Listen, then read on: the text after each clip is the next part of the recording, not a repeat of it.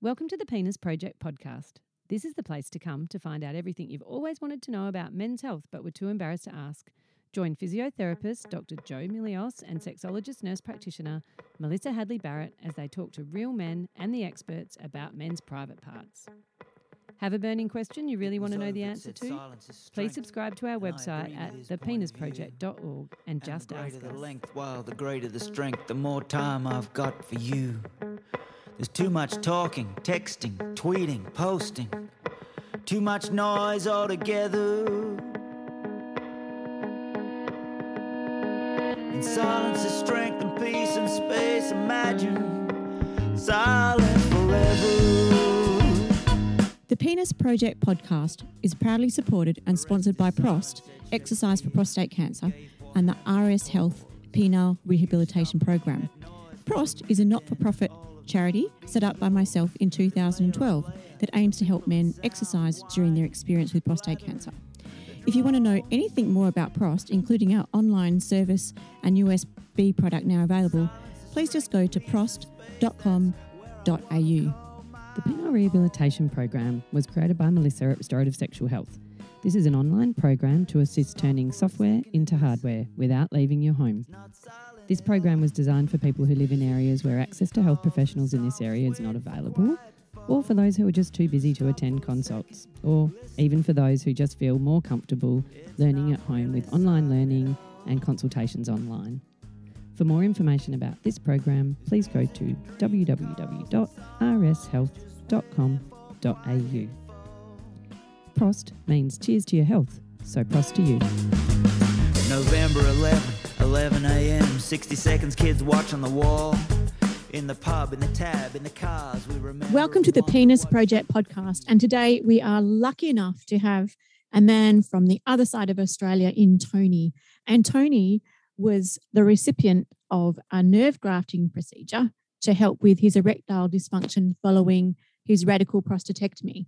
Now, way back last year, we interviewed Dr. David Dangerfield, who, with Professor Christopher Coombs in Melbourne, had actually pioneered this revolutionary new nerve grafting procedure. So this episode today is all about the lived experience of someone who actually has been down that pathway. So Tony, thank you so much for joining us today. And this is a topic that many men will be keen to tune into. So could you just give us a little bit of background as to how this all kicked off for you? Yeah, thank you, Melissa and Joe, for the opportunity to speak today. It all began for me back in 2014 when I was 49 years old at that time, and I underwent underwent nerve sparing radical prostatectomy. Yep. And I was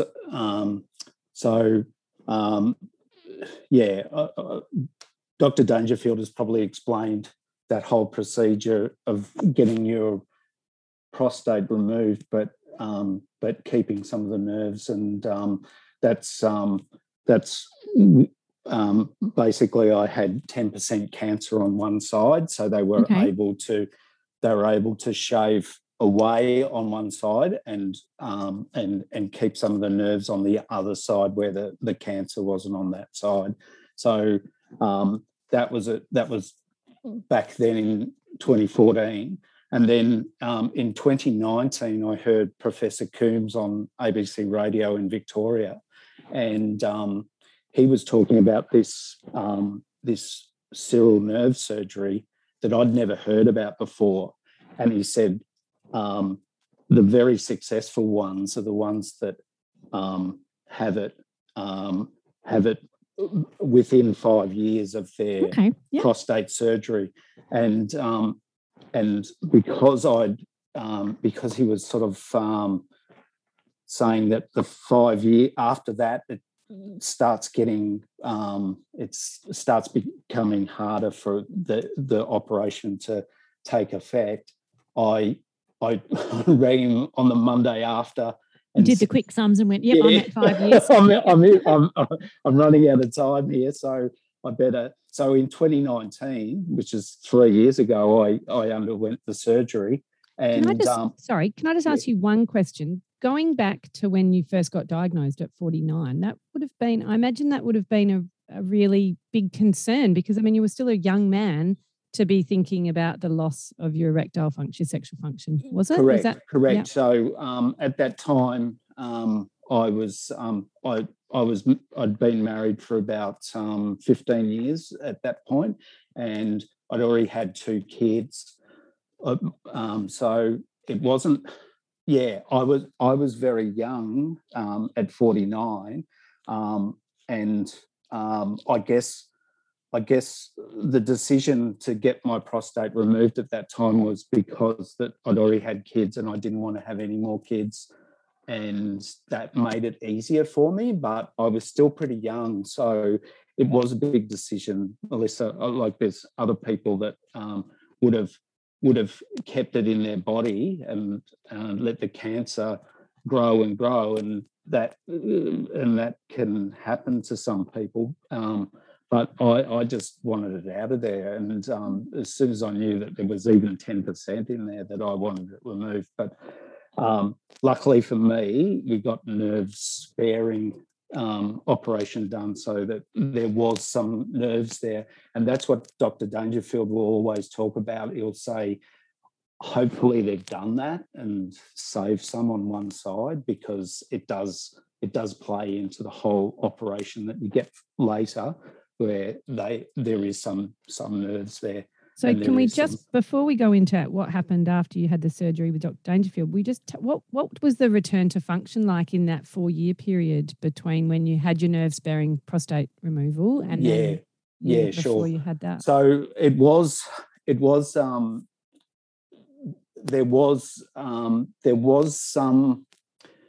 some erections that were occurring, but only if I took Viagra or Spedra or some other medication to aid me in that area. I couldn't have an erection for about 9 months after surgery anyway. So I was doing Pilates and concentrating on my pelvic floor and stuff like that, because I was more worried about bladder control at that point. But after that, I started taking Viagra, and then Spedra came onto the scene as well, and then that sort of helped me get an erection, but it wasn't probably strong enough to have intercourse. It was probably just to the point where you get an erection, but it doesn't sustain, it doesn't hold, and doesn't. Yeah, you arrive at the party, but you just don't stay very long. Yeah, stay very long. So that was what the problem was with, even after about 4 years after surgery. So I was wondering that there was, after that 9 months initially, when you started to get some partial return, we always talk about 2 years being the time frame with which we assess how someone's back to baseline erectile function. Yep. So between 2 and 4 years, sometimes guys do actually make quite a significant improvement beyond that time, I've noticed in my patients.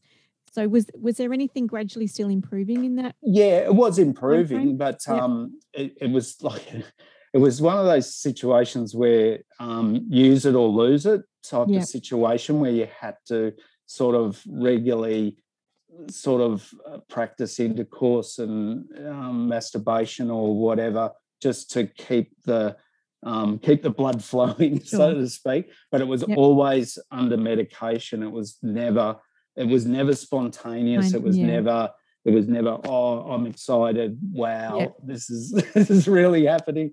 But I think, so there was that type of stuff going on in the early days, and it was just like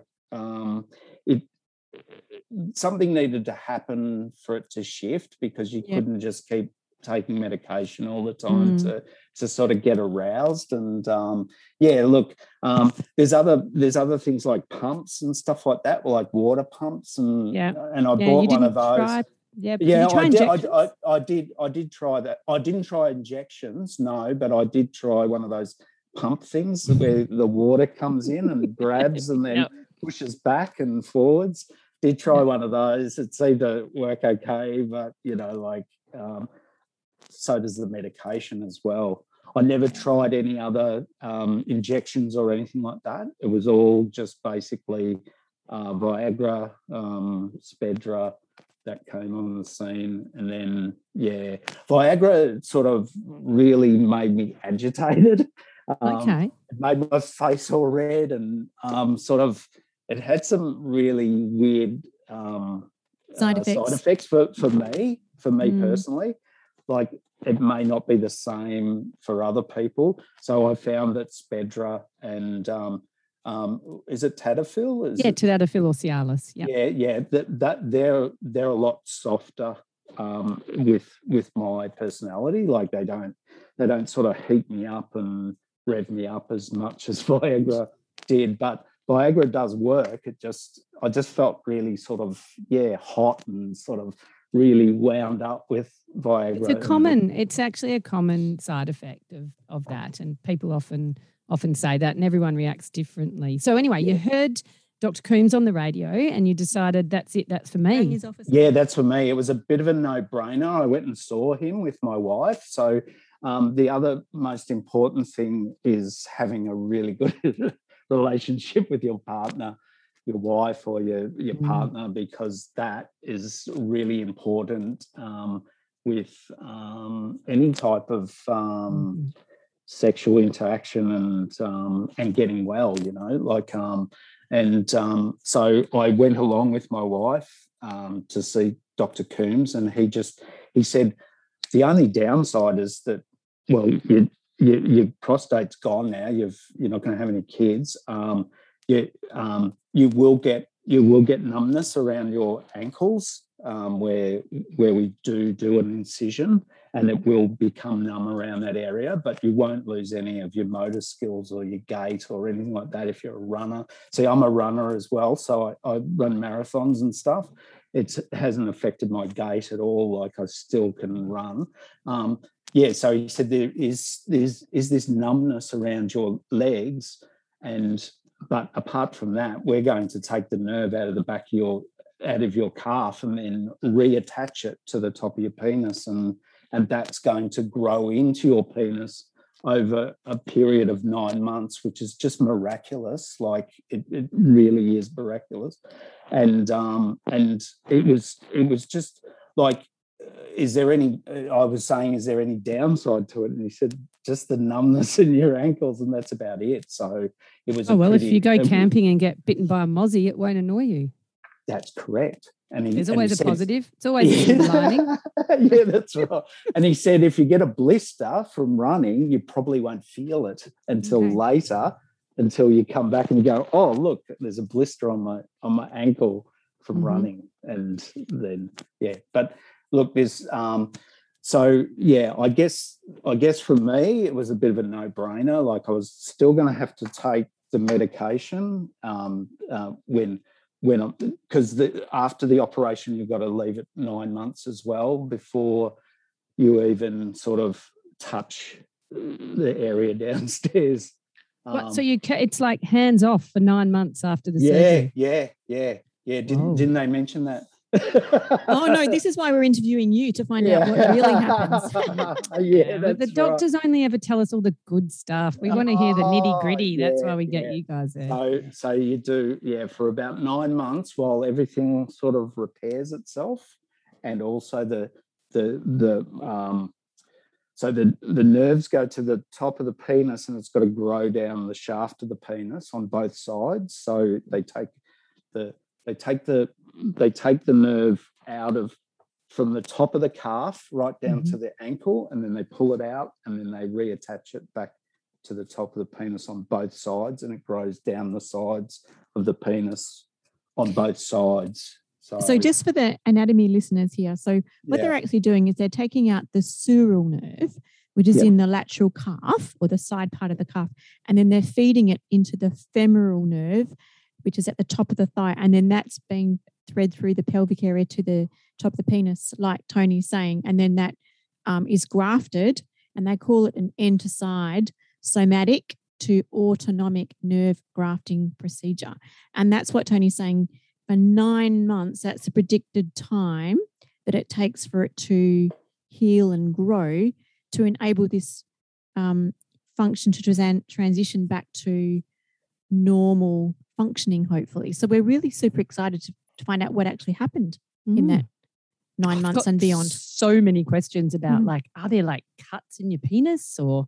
But first of all, tell us the outcome. Let's get straight to them. Okay, so after 9 months, you're having stronger enough erections to have intercourse, but with the assistance of with medication like Cialis was the other drug I was talking about. So Viagra, Cialis, Spedra, and probably 18 months after surgery, I was having regular intercourse. So 9 months before I can start touching downstairs and doing anything, and then like 18 months before having regular intercourse, and that's probably about the timeline. So I'm sort of 3 years post surgery. So like for 18 months, I've been having probably sex once a week, and masturbating and all those other things, and it stays upright and now stays at the party. Do you need medication anymore? Yes, I do. I still do. Only because I just find it lasts longer if I've had something beforehand. Do you take a smaller dose now than you took before? Yeah, I have halved it because it was like I said before, it does still heat me up too much and really plays with my it's quite erratic. So I have split the pills in half and taken half a dose to so it's not as powerful. But I've gone totally off Viagra altogether and just use Tadalafil or whatever you called it. I'm sure. Cialis or Tadalafil. Cialis and Spedra. Yeah, just those two, more Cialis than Spedra. So in that 9 months, sorry, I keep going back to that 9 months where you can't touch it, because it's just beyond my comprehension that a man can't touch his penis for 9 months. I mean, if I had one, I'd be touching it every day. So that's right. Complete penis envy. So did it get semi-erect or anything in that time? Or you waking up in the morning going, oh my God, I've got a new toy and I can't play with it? Absolutely. That would happen, but they're trying to Chris Coombs is probably more involved in that part of it than David is, because Chris is really worried about you damaging those nerves and making because it'll grow naturally. I think he was saying every week it would grow a millimetre or something like that. So like over 9 months, it's grown quite a lot. You know, it was some unusual amount of growth, but he's saying just let it heal. He kept on saying healing. It needs to grow and heal, because that whole area. I think number one tip: anyone who wants to have this surgery needs to be patient.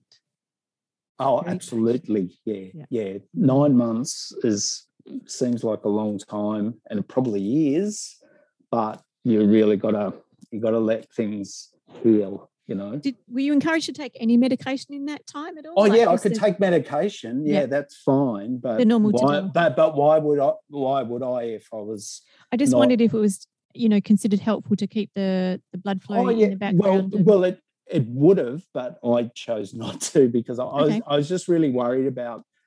I was just really concerned about, because sometimes I'd wake up in the morning and I'd wet the bed, so I'd had a wet dream. Okay. But you're only shooting water out and urine, like there's no ejaculation anymore. Yeah. There's no semen. So like there was a couple of mornings where I woke up and the bed was wet, and I said, well, that's interesting. Had that ever happened before the surgery? Oh yeah. That would happen occasionally, I mean, after the radical prostatectomy and before the nerve grafting. Had that happened in that 4 or 5 years?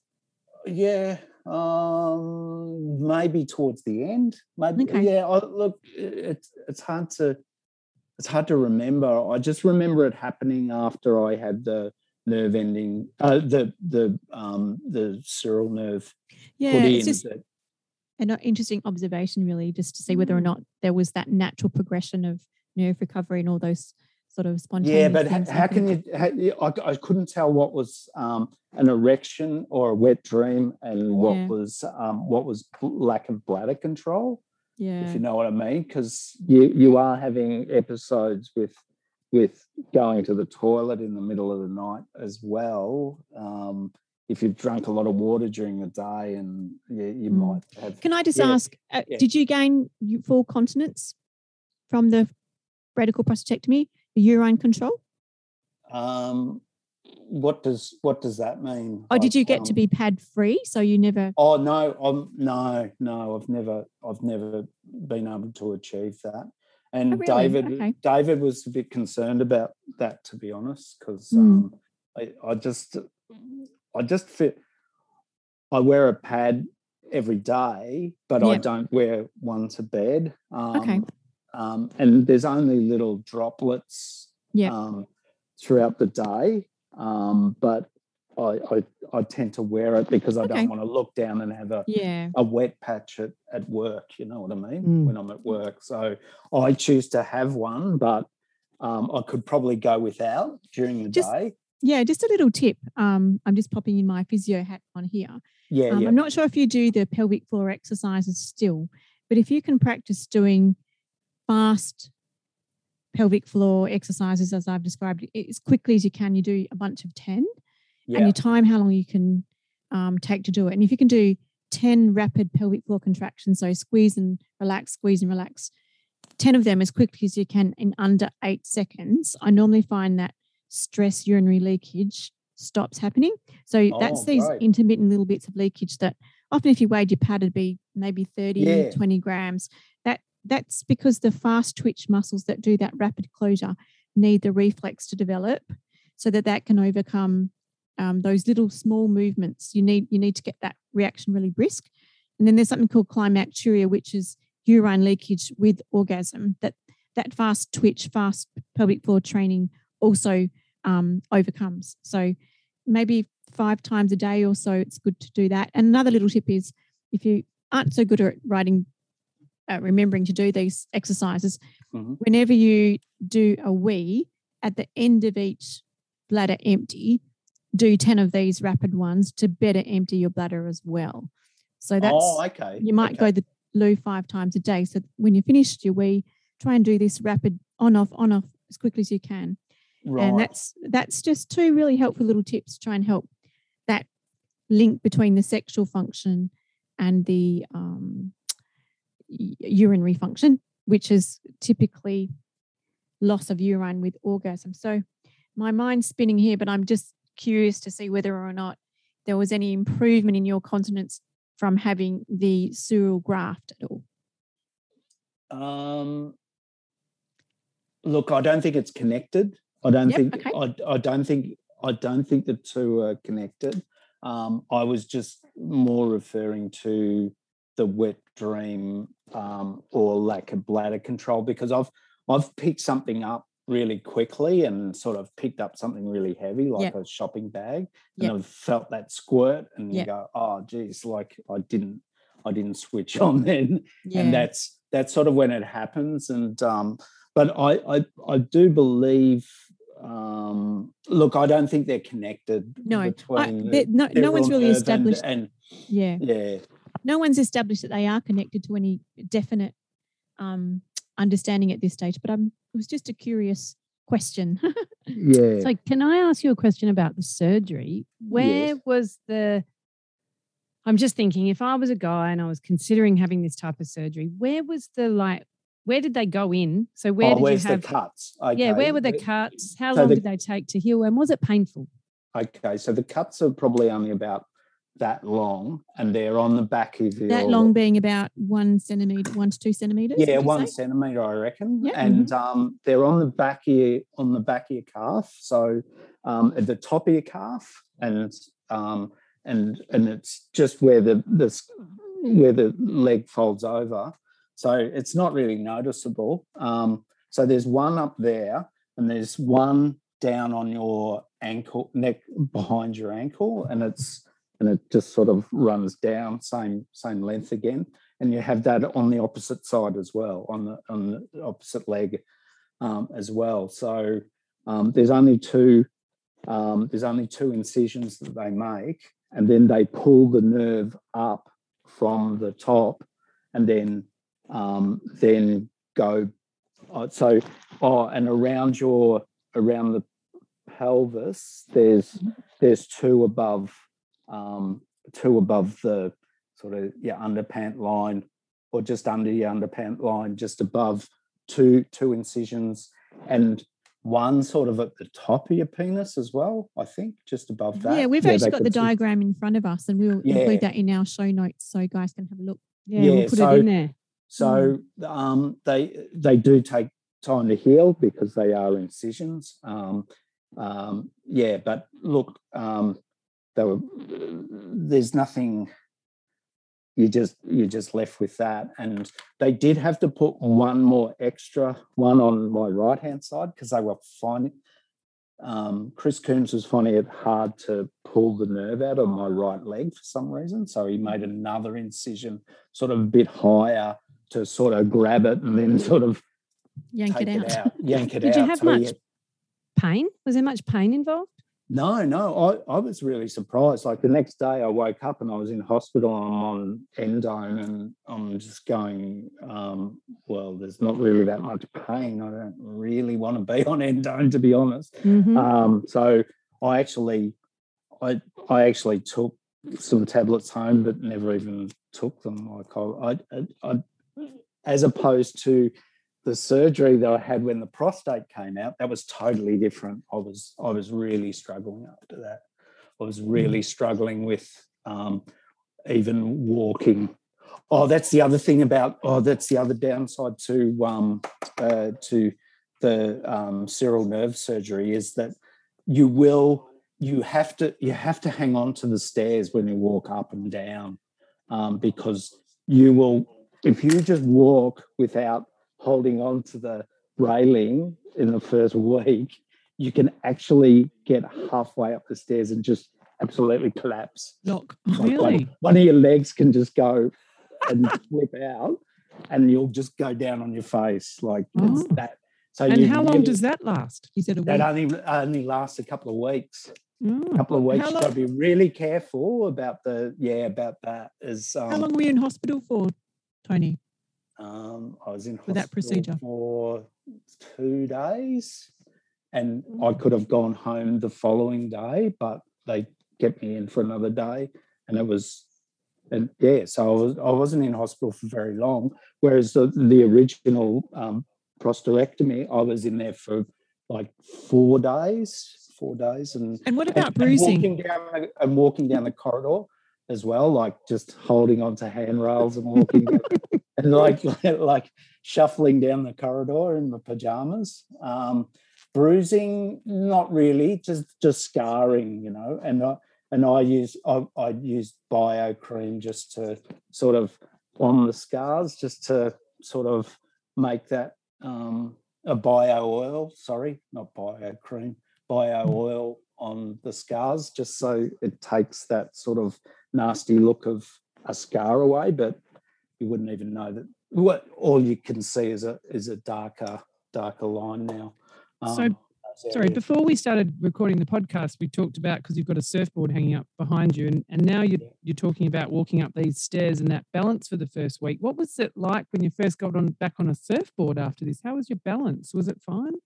it was fine because that only sort of happened for Melissa for a week or two afterwards. You just had to be really careful. You just had to be hanging on to something, and it's just because the nerves have been taken out of your leg, and it just sort of collapses sometimes. It just sort of says, "I'm not doing this anymore." Like you've taken my nerves away. What do you expect me to do? So I guess it was just coming to grips with that. So surfing has never been an issue, and nor is running either. It's just the numbness in your feet, and you just don't feel anything. Like so the sural nerve is just a sensory nerve, which means it's just giving you that feeling. But they assured you that it wouldn't affect your motor nerve, which is your ability to move it and your strength. And then long term, 3 years later, how do your ankles feel? Well, they're still numb. Yeah, and that's a permanent change. Well, he says it diminishes over time, but you will still have numbness around that area. And I sort of push down on there every once in a while, and I go, it's still pretty numb. Like I really can't feel much. But that's the only negative side effect long term. Yeah, absolutely, long term. Yeah, absolutely. That would be right. So just to give a bit of evidence to this, the first papers published on this was in the European Urology Journal in 2019.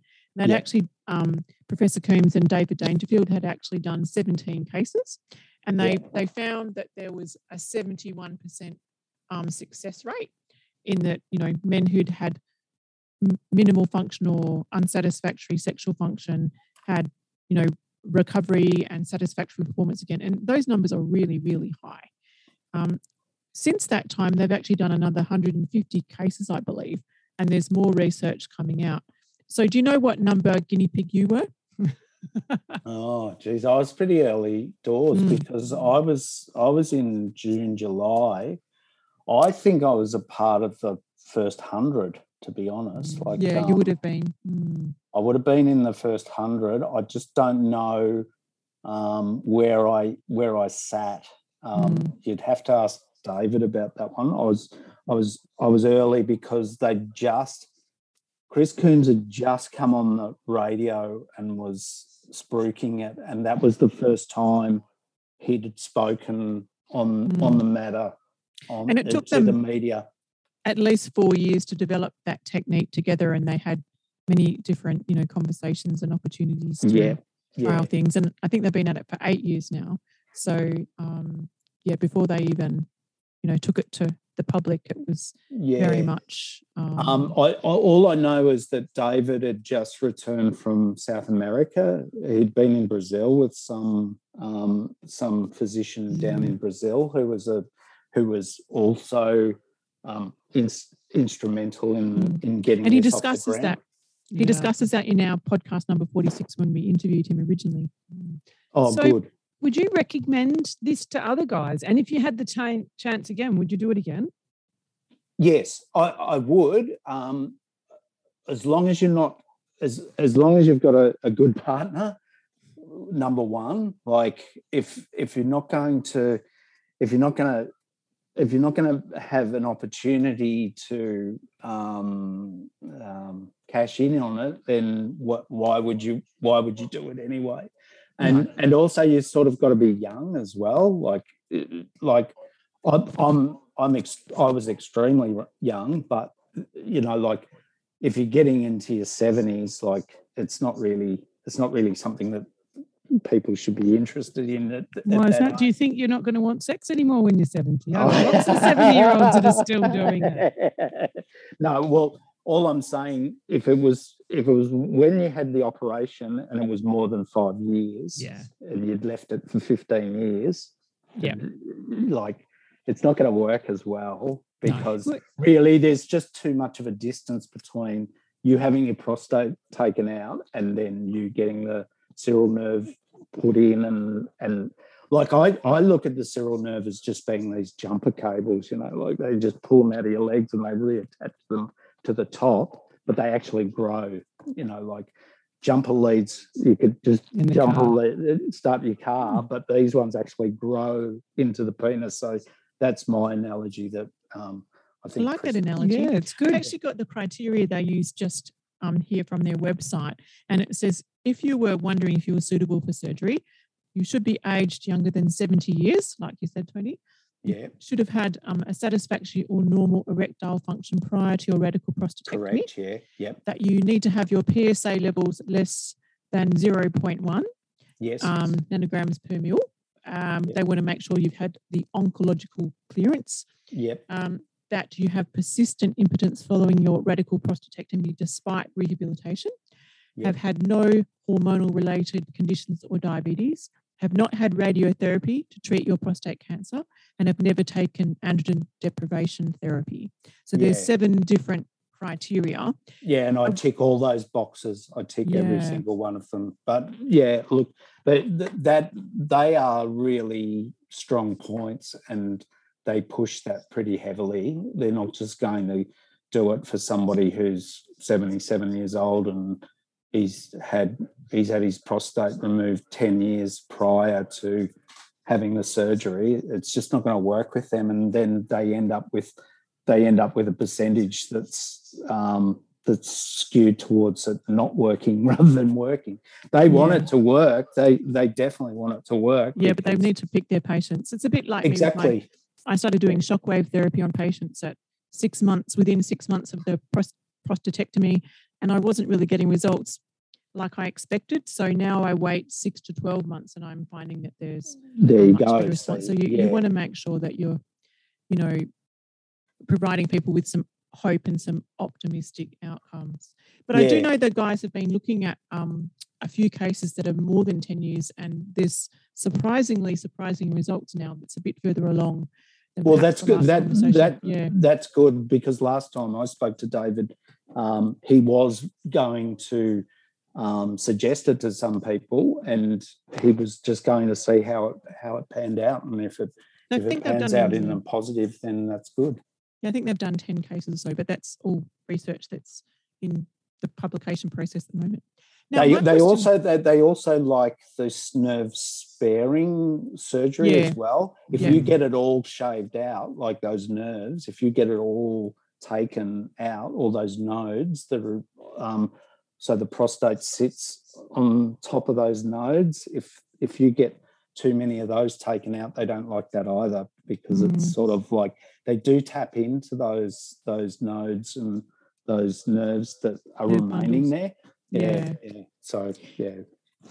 No, that's an interesting point. Now, I just would love to know how much this all cost you. That was my next question too. And you don't have to give us the exact price, but just if some of it was covered by your private health, and if it was, expensive exercise.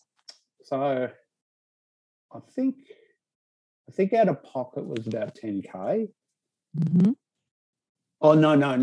That was it was 10K. No, it wasn't out of pocket. It was 10K all up.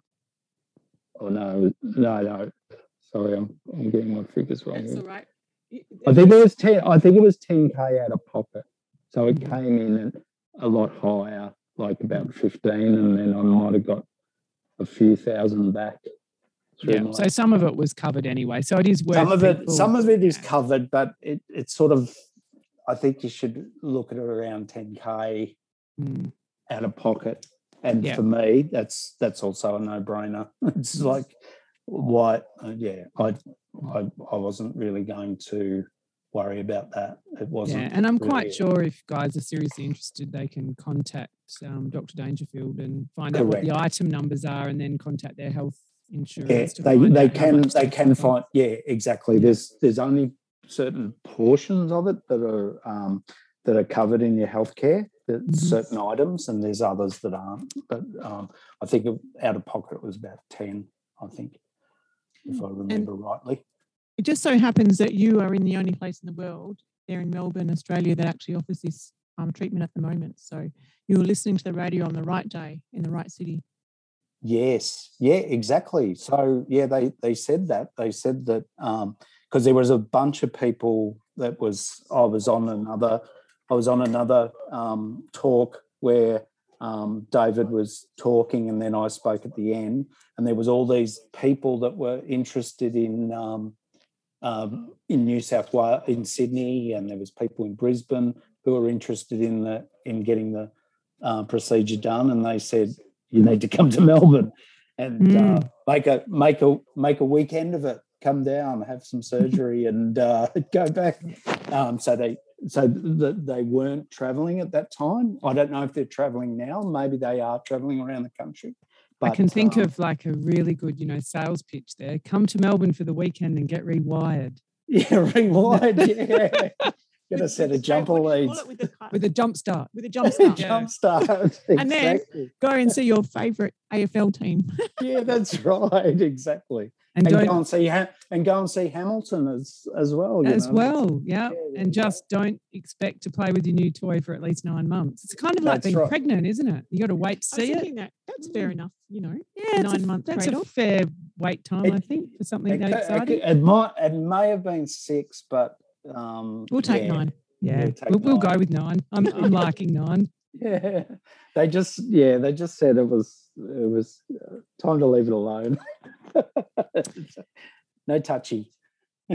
So thank you so much. Is there anything else, Tony, that you think people should know, or you wish you knew before that we should that people might like the opportunity to hear, or do you think we've covered everything? I think we've covered everything. I'm just looking through my cheat sheet here and seeing if I've mentioned, I've written down anything else. No, I just think it's sort of,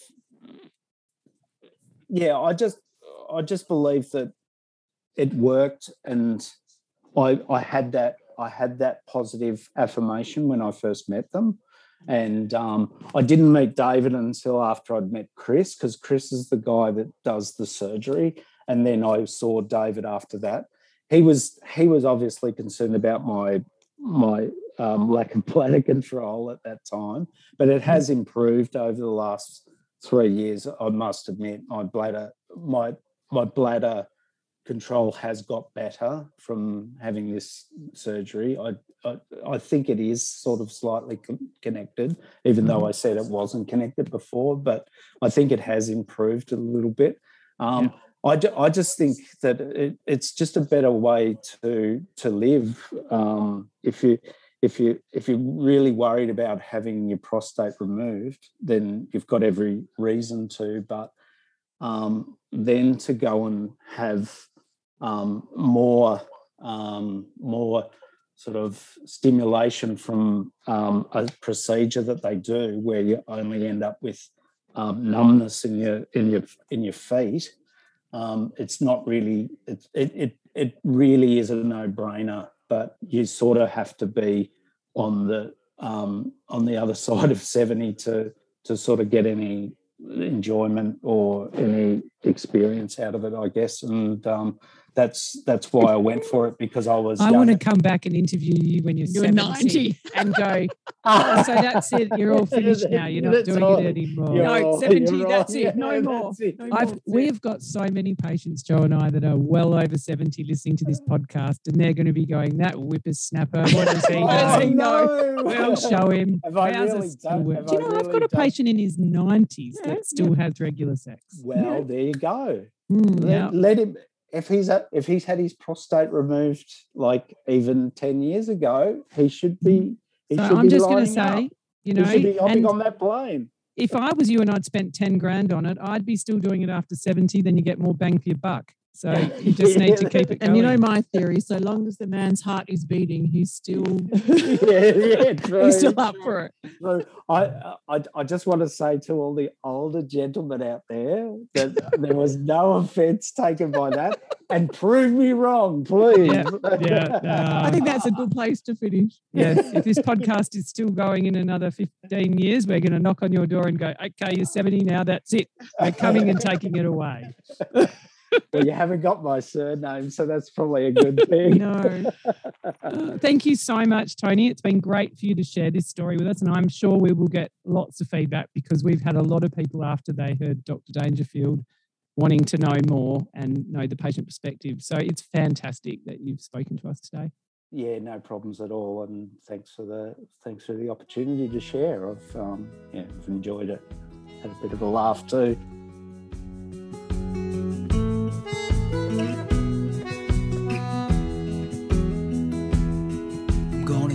you about a boy who lives inside me. He's been there all of my life. Hi, this is Dr. Jo. Thank you so much for listening to our podcast. We're getting so many emails, so many questions and so much feedback. And Melissa and I are absolutely thrilled about this. What we'd really love you to do, though, is to share our podcast with anyone you think might benefit, including any man in your life. Simply download using your favourite podcast app or subscribe to the penisproject.org. You'll get a weekly email and new releases, and this helps our podcast to get more people. And if you write a review and subscribe as well, we'll get known more widely across the globe. Meanwhile, let's keep the conversation going. Women, just a mystery to me. I've got a boy of my own now. It fills me with pride to see him growing so fast into a man.